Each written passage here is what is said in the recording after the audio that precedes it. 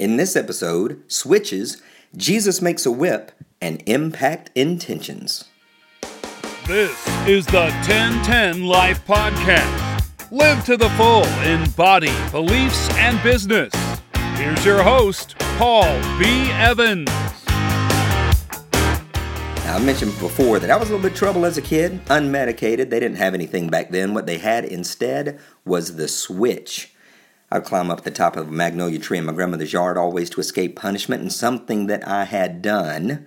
And I was always trying to escape blame, but I guarantee you I was the one who had done the thing. Mama B would come outside and say, "Paul, come down out of that tree. Get down here right now." I was always a little bit nervous because I knew that I was in trouble for something. I just didn't know which one had been discovered. I'd climb down. I'd say, "Hey, Mama B." She'd say, "Go get me a switch." A switch was a pliable branch that, when striking the flesh, would create some whelps and intense pain, but never really do any damage, except making my behavior straighten up. She would always say that too, straighten up and fly right. Well, that sort of discipline made an impact on me. Listen, I was unmedicated, and there was nothing to straighten me out back then but discipline. And I know a lot of people aren't for it, but I guarantee you it helped me a lot.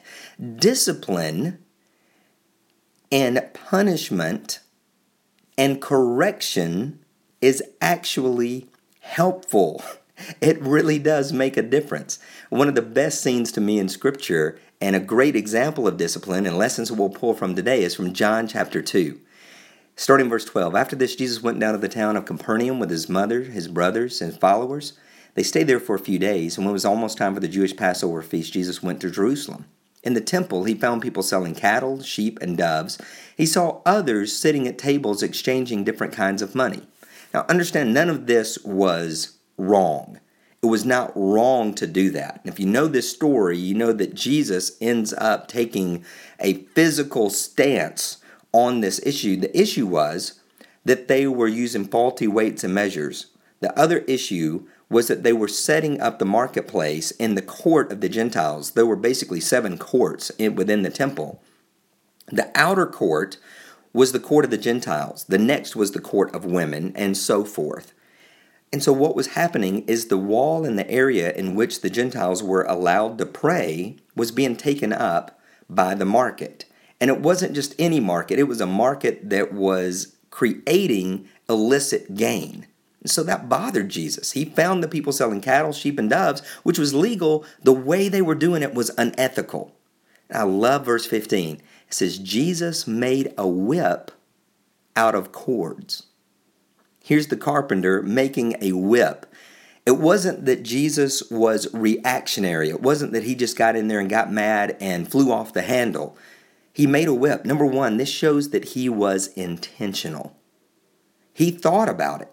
He had a plan. He knew what he needed to do and how he needed to do it.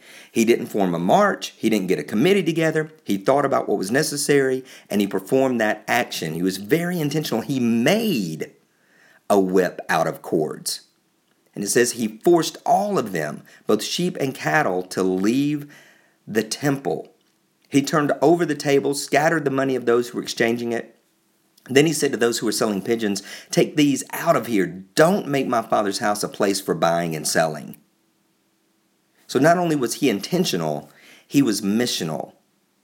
It wasn't just that it bothered Jesus what was going on. He says, "Don't make my Father's house. Don't turn my Father's house into a marketplace, a place to make money. You're not worshiping anymore. You're just using it for your personal gain." So he was missional. He was focused on the Father, what was important there, what was going to impact there.